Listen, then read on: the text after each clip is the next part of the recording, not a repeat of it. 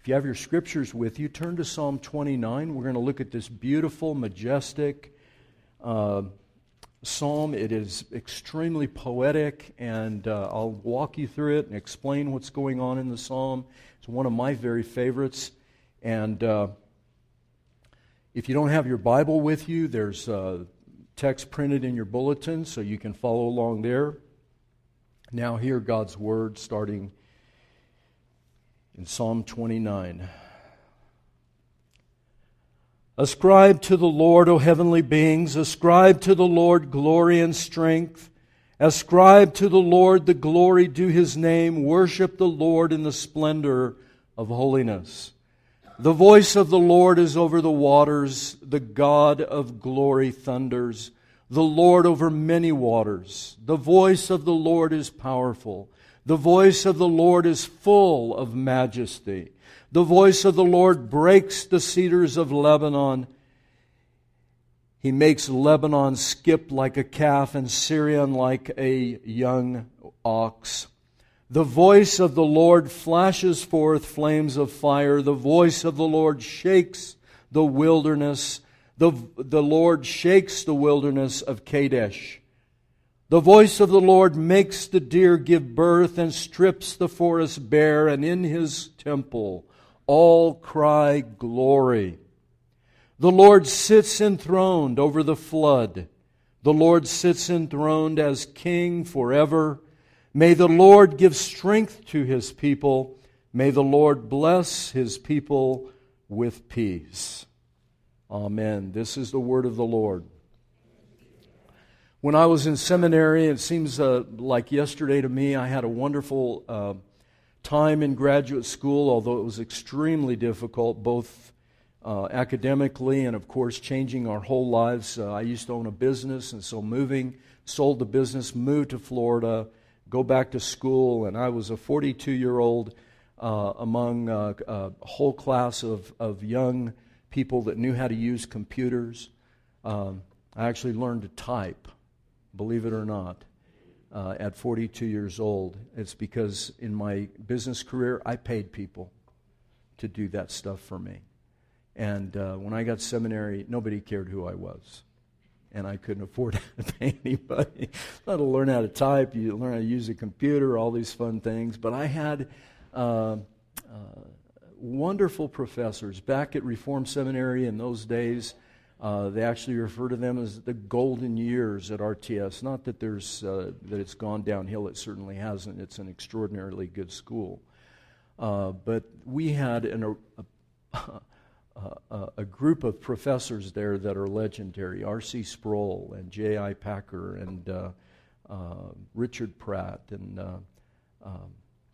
Mark Furtado and John Frame. I could go on and on. The men that were there at the seminary that were teaching us. And Dr. Furtado was a Hebrew professor there, one of many that I had the pleasure of getting to know, not only personally, but also study under. And Dr. Furtado did his 1984 PhD dissertation. Listen to this. It's really unusual. In fact, I think Mark was the first one to do a dissertation on this particular subject. He did it at Catholic University of America. And the title of the dissertation, you can look it up online, A Meteorological Analysis of Psalm 104, Psalm 65, and Psalm 29. And hearing Mark Furtado talk about Psalm 29 in class and the incredible passion that he brought to it just fired my imagination about the Psalms. It changed the way I look at the Psalms even till today. And I hope that after today you will also have your imagination fired by what is going on in these amazing poems that we hear and read in the Psalter. Really incredible. And the whole thesis of Mark's dissertation was that weather played a huge part in the Bible, particularly in the Psalms, and it was an interpretive device. In other words, the people of that day lived very close to nature. They lived off the land. They didn't have Whole Foods and Sprouts and Albertsons and these different markets.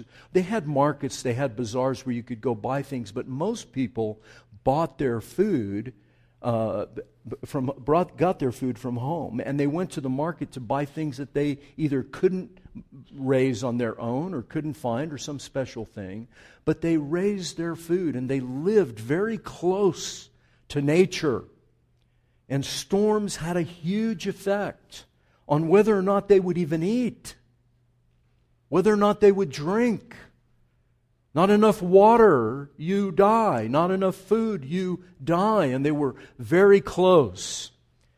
And so they personalized weather the way they personalized many other things. And listen, don't get the idea that modern people don't do the same thing. We're going to talk about this in a second. Modern people do the very same thing.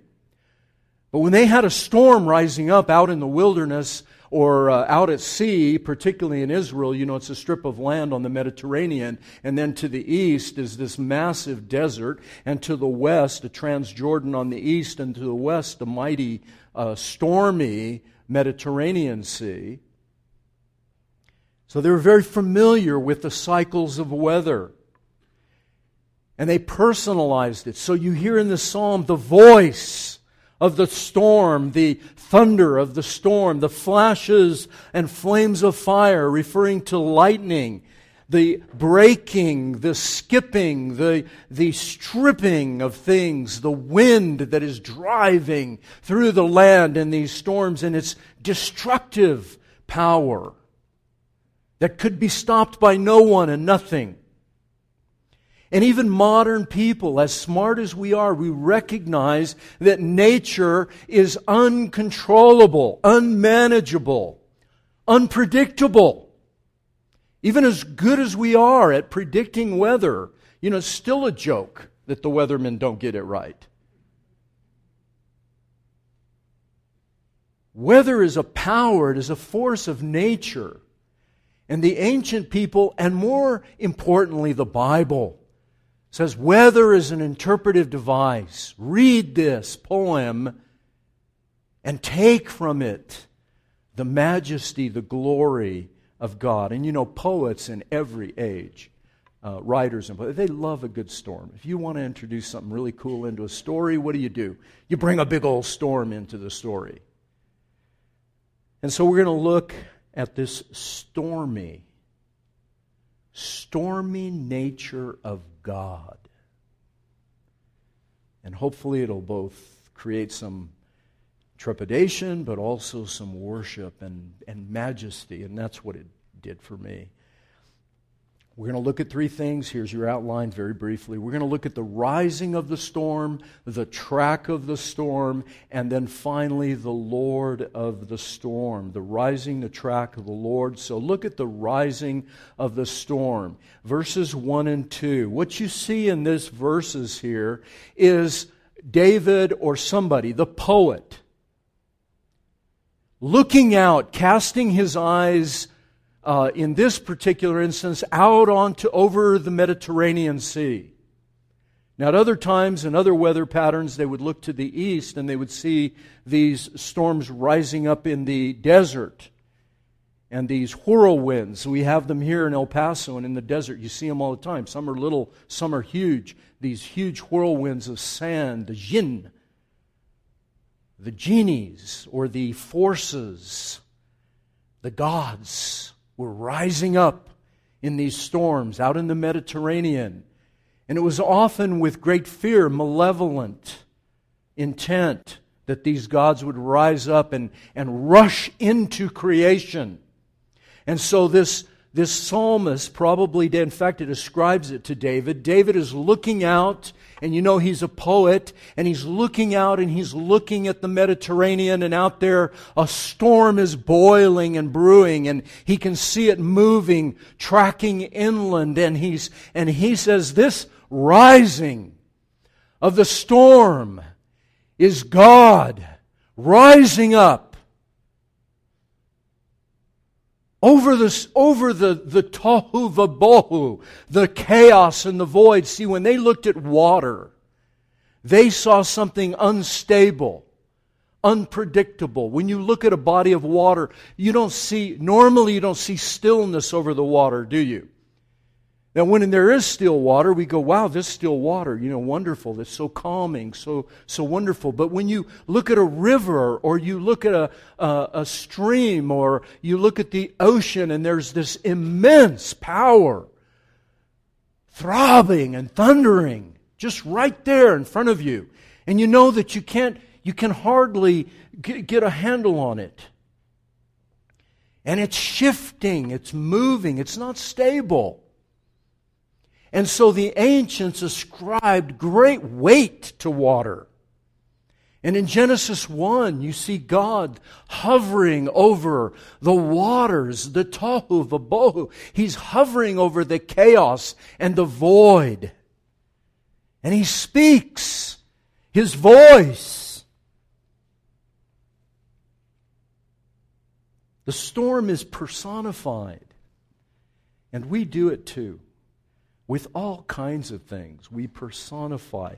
And storms were terrifying. They were awesome. They were fearsome. They were unmanageable. And they represented, as they do today, even to modern people, a transcendent power. Transcendent being a power that is above, that you can't get a hold of by human effort or scientific method or whatever. I know that maybe some people predict in the long future from now we'll control the weather. I hope I get to see that. Ha ha. But maybe they will, but you're not going to be able to control other things. And this was the transcendent power. And He says, ascribe, ascribe, ascribe. He uses the threefold majesty. That's the way they put exclamation points in the old writings, as you would repeat things. Ascribe, ascribe, ascribe. Holy, holy, holy. When you wanted to emphasize, you multiplied the word. They didn't have punctuation like we do. Ascribe, give glory, strength, glory. He saw this majestic power rising up out of the sea and moving towards the land. And who knows what that sea is going to do? Who knows what the consequences of the storm will be as it moves in towards the land?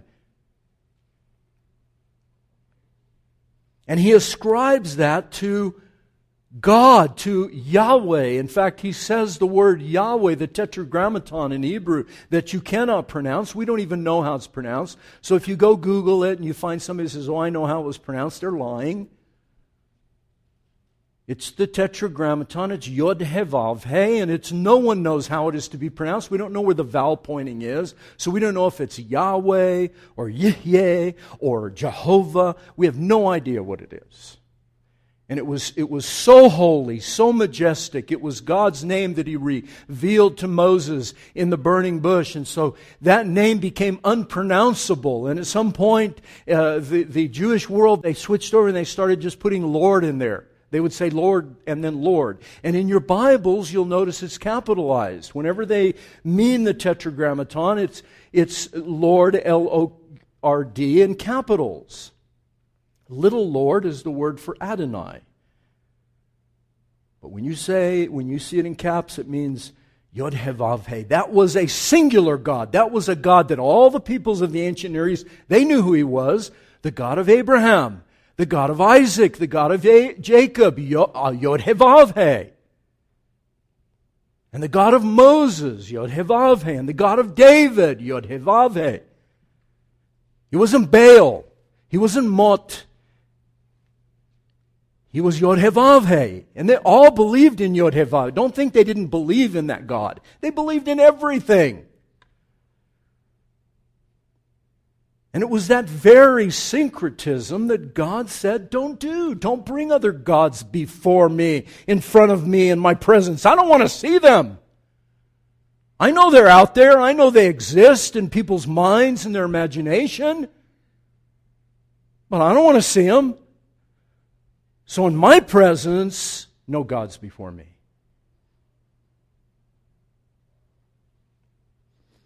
And David calls the heavenly beings B'nai Elohim. He calls to the sons of God, to the gods, to the heavenly powers, whatever is up there. Good or bad, angels and demons, all the heavenly, all the unseen. He says, all of you, ascribe glory to this one who's rising out of the sea and moving over the tohu v'bohu, moving over the chaos and the void, bringing power and magic. It's a terrifying image. And they would have thought judgment, wrath, anger. And they would have been praying. You know what they would have been praying? Oh God, in this storm, bring salvation. Let it just rain enough for the crops. Let it just blow enough to get the pollution out of the air and leave everything fresh and clean. Keep the floods to a minimum. Don't come in harvest. Don't come when we're planting, when our little plants are coming. Bring salvation, oh God. Amazing. And what does he say is this power that's moving? Derek Kidner in his commentary says this, note the words glory and holy. Holy speaks of what God is. He doesn't have holiness, He is holy. It's what He is.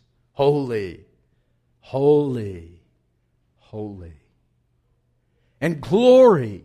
Glory is what boils out and precedes Him. It is this refulgence that swells up and expands before Him into the earth. Glory in everything that you see. It fills the earth. You know, folks, it's so easy. What is happening here is David is calling everybody and everything, including us, thousands of years later. He's saying, look, realize that there is transcendence. There is somebody, something out there greater than you who controls all things. One of the Christian cliches that we have overused is we say, oh, God is in control of everything. But nobody believes that. We say we do.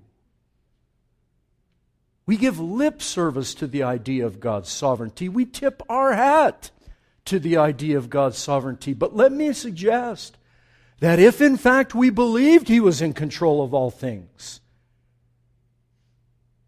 you would never have a moment's fear of anything.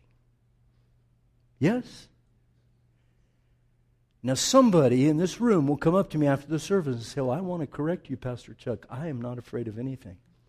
And you know what I will do? When you do that, here's what I'm going to do. As soon as you do it, I'm going to go, boo! And you will jump. Because you are afraid. Fear plagues every moment of our lives, folks. We just haven't been honest enough to look. And when were the disciples most terrified and afraid? Think. In the storm. In the boat. And Jesus was there with them. It's easy for us to lose sight of God's power, to lose sight of His transcendence, to let go of it so quickly. And David is calling us to worship this great Creator. And the track of the storm, this storm hits the shore. It hits the coast of the Mediterranean, far in the north, in Lebanon. It comes on shore, way up to the north where they can see the dark clouds, and it begins its track. In verses 3 through 9, that's what's going on. This track of the storm. You know, you can get on TV, or you maybe have an app. I have an app on my phone that shows Doppler radar, and all this cool stuff, and you can go find out where storms are. And, if there's a storm here in El Paso, you can watch, and it brings it down, and you can see exactly the track of the storm. And it was coming from north to south. You see, the storms can seem random. They can seem like they just come out of nowhere and they have there's no, you see the devastation after a hurricane, or now we've got this eruption of a volcano, Kilauea, on Hawaii, and you see people scrambling and trying, who's going to stop Kilauea? Really? Nobody stops Kilauea. Nobody stops the drought that's going on in Arizona right now and killing, people. And horses are dying. Did you see on the news? Horses are dying. I mean, it's horrible. I listened to NPR the other day. They did an expose on the Dust Bowl in Oklahoma, and I thought, wow, they did autopsies on cattle after these dust storms in Oklahoma, and their lungs were packed full of dust, solid. Nobody stops that stuff. It's God's presence, His immanence. If the rising of the storm is transcendence, His tracking through creation, His movement is God's immanence, His presence. And He is moving, and the thing that the psalmist is trying to get across is that this movement is not purposeless, it is not random, it is not for nothing, it has a voice. Look at your text. 7 times he says the word voice. Voice. In other words, God is speaking. This is not just Mother Nature gone crazy. This is a voice that is speaking. In the whole psalm, 18 times he identifies the speaker. The speaker is the Lord Yod-Heh-Vav-Heh. It's not Baal. It's not any of the other gods. Baal was considered the Lord of the storm. We talked about this in Elijah 5 years ago, and then when we looked at Elisha, I mentioned it again. Baal was the Lord of the storm. He controlled the weather. He was a weather god. And so depending on Baal's, whether things worked out just real good with Baal, there were crops or no crops. He was a god of fertility, a god of life, a god of life and death. And here, the psalmist, David, is just getting right up in the face of all of the nations around them, all of them, and saying, no. Yod-Heh-Vav-Heh is Lord of the storm, not Baal, and not anybody else you can dream up. He controls it, but He has a purpose. And His purpose is to move through the land.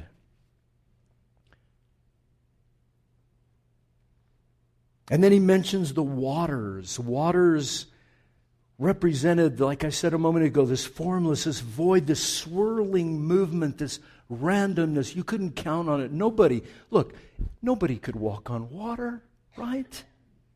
Right? Nobody walks on water because it's too formless. It has no substance. Yeah, it can freeze, but people fall through frozen water. Haven't you watched those YouTube videos? I mean, water, water is it's unpredictable. It moves, it swirls. You can get in a river and be paddling around. The next thing you know, it's tugging you under. You can go out. I've been caught in riptides in Florida when we lived in riptide. I watched my son Daniel get swept away, and I was running full boat. Now, that's not saying much. I was for me.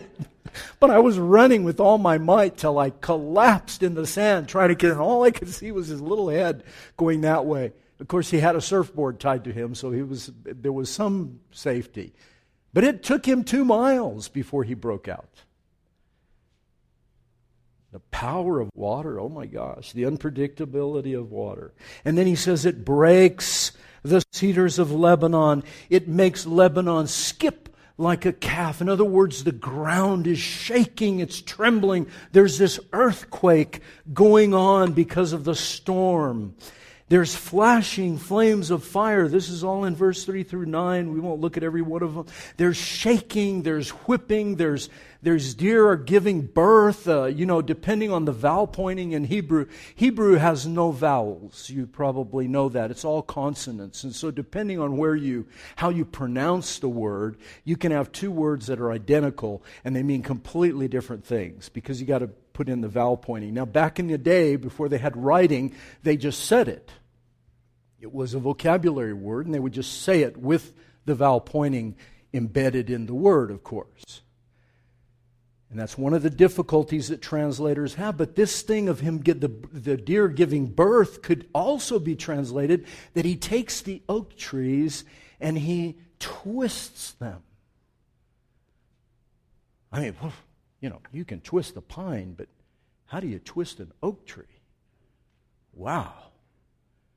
That's power. So it could be giving birth. Maybe the lightning, the flashing, the wind is giving birth, causing them to have babies. I don't know. That could be. Could be that he's twisting the oaks up. Doesn't matter because it's the same thing.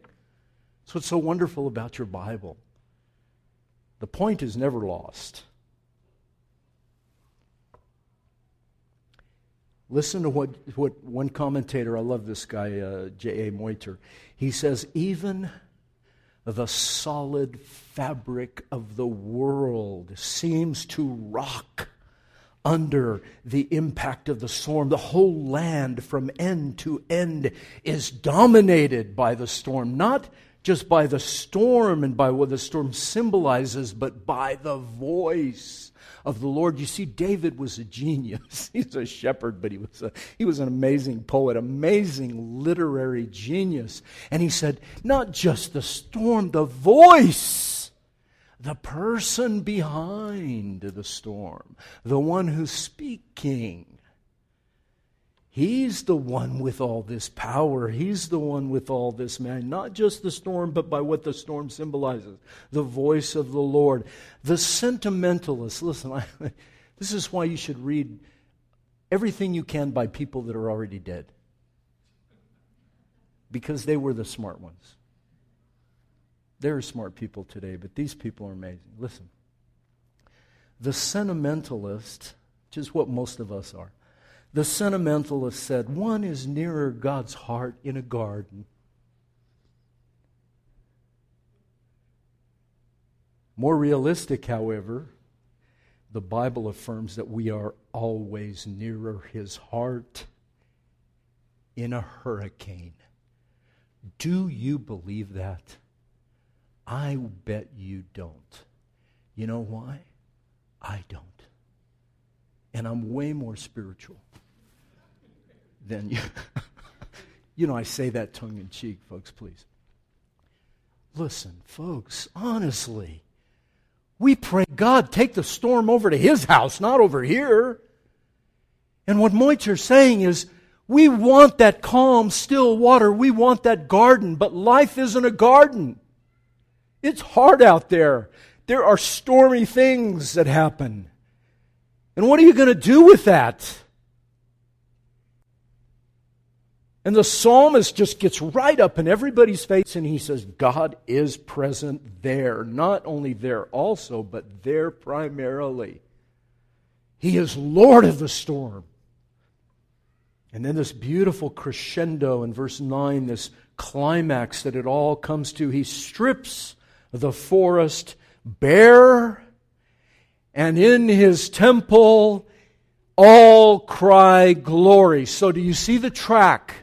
He starts in heaven. He rises up off of His throne in heaven. He makes His movement from out there in the chaos, in the void. And He comes into creation. And He moves powerfully, transforming everything and everybody in His path with this incredible imminence. His presence. He moves through the earth, starting in heaven, and comes down to the earth, and moves through the earth, and then He enters His temple, the temple on earth. And there he steps into the room and he sits on his throne, which, by the way, in the temple and the tabernacle, his throne was invisible. You couldn't see it. It wasn't even there. What was there? Those of you that know, what was there that everybody could see? His footstool. In other words, all you could look at is where he put his feet. Everything up there, above that, is his throne. Does that give you any excitement? Anybody? I don't know. I'm excited. The rising of the storm, the coming of the storm, the track of the storm, and finally the Lord of the storm. What is this all pointing? What is the interpretive device that Dr. Furtado in his wonderful dissertation, and by the way, I think his was the first, but there are a number of them that have been written since then following this, because the Bible is full of these allusions to weather. The rising, the track of the storm. Folks, this storm, don't take it literal. That's not how poetry, you don't use poetry that way. Poetry is an analogy. Yes?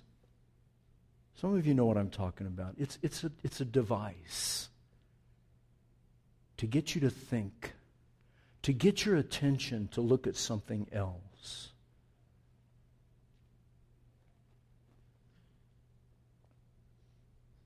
The Lord sits enthroned. Look at verse 10.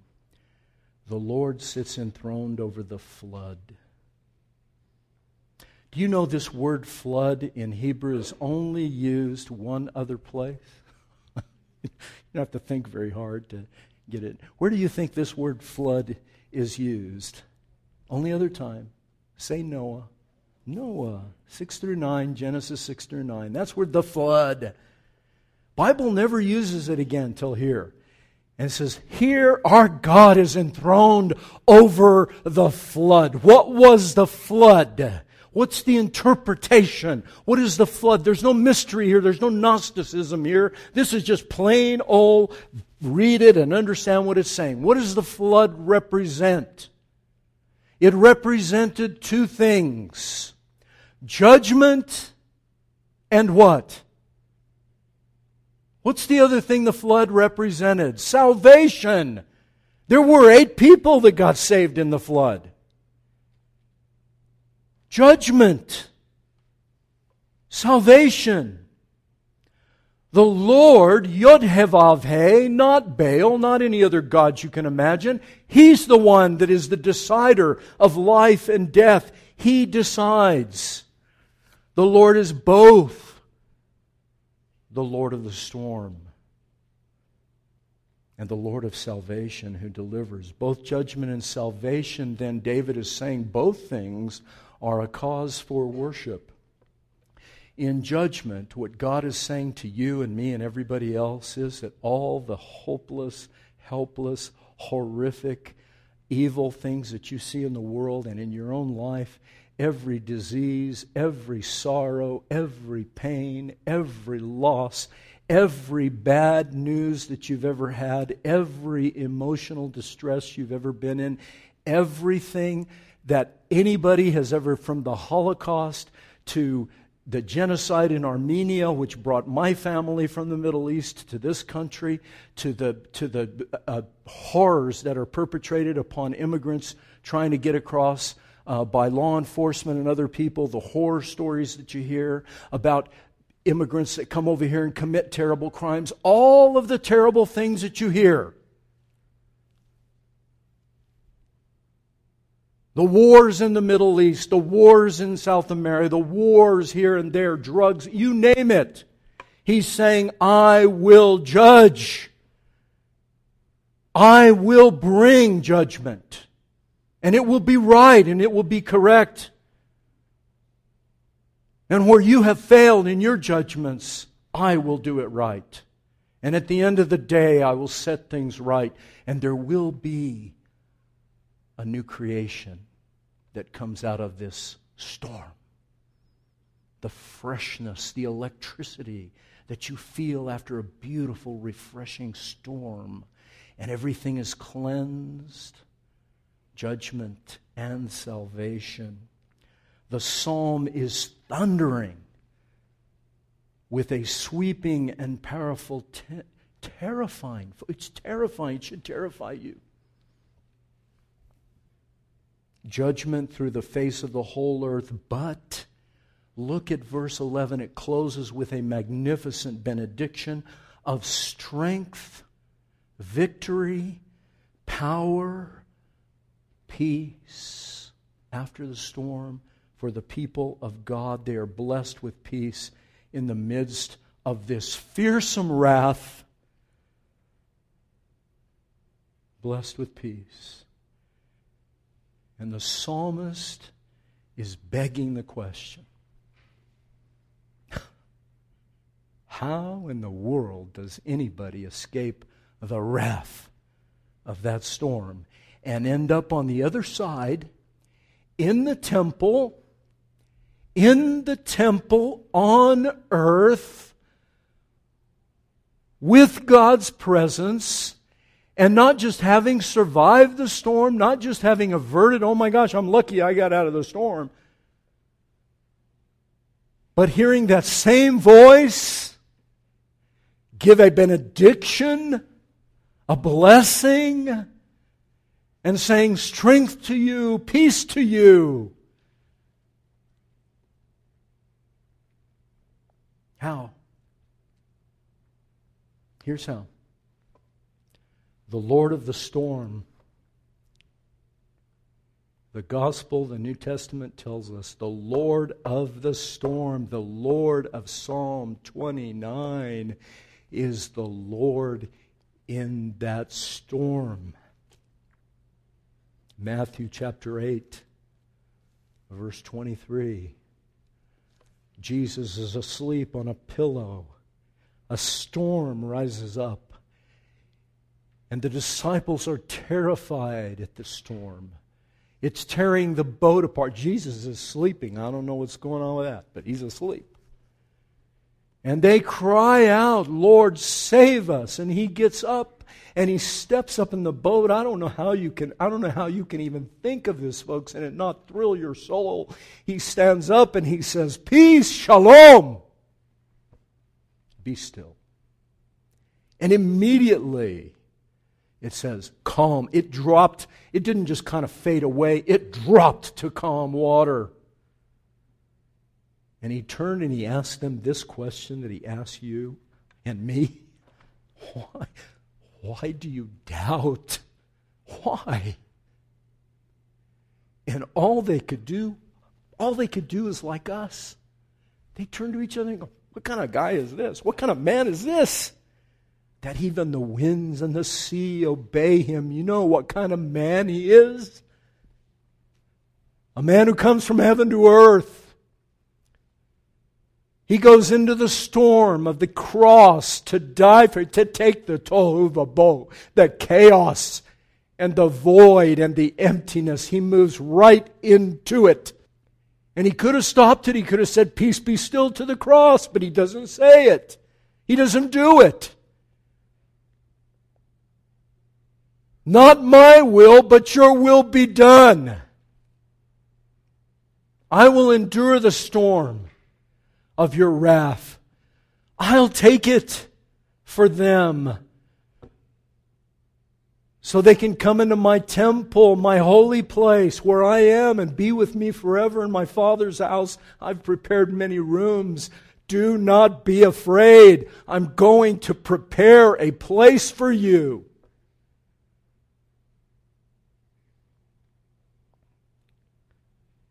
Where did Jesus take up his throne? On a cross, my friends. That was his throne. We even have hymns we sing about it. He took up his throne there on the cross, but he didn't stay. He came down and conquered the tohu vavohu. Not so we would never have to. You're going to have storms in this life. He said, in this world you're going to have storms, tribulation. Be of good cheer. I've overcome the world. Will you trust him? I sure hope you will. He's our peace in the storm. Let's pray. Father, Jesus Christ, our King, is the Lord of the storm.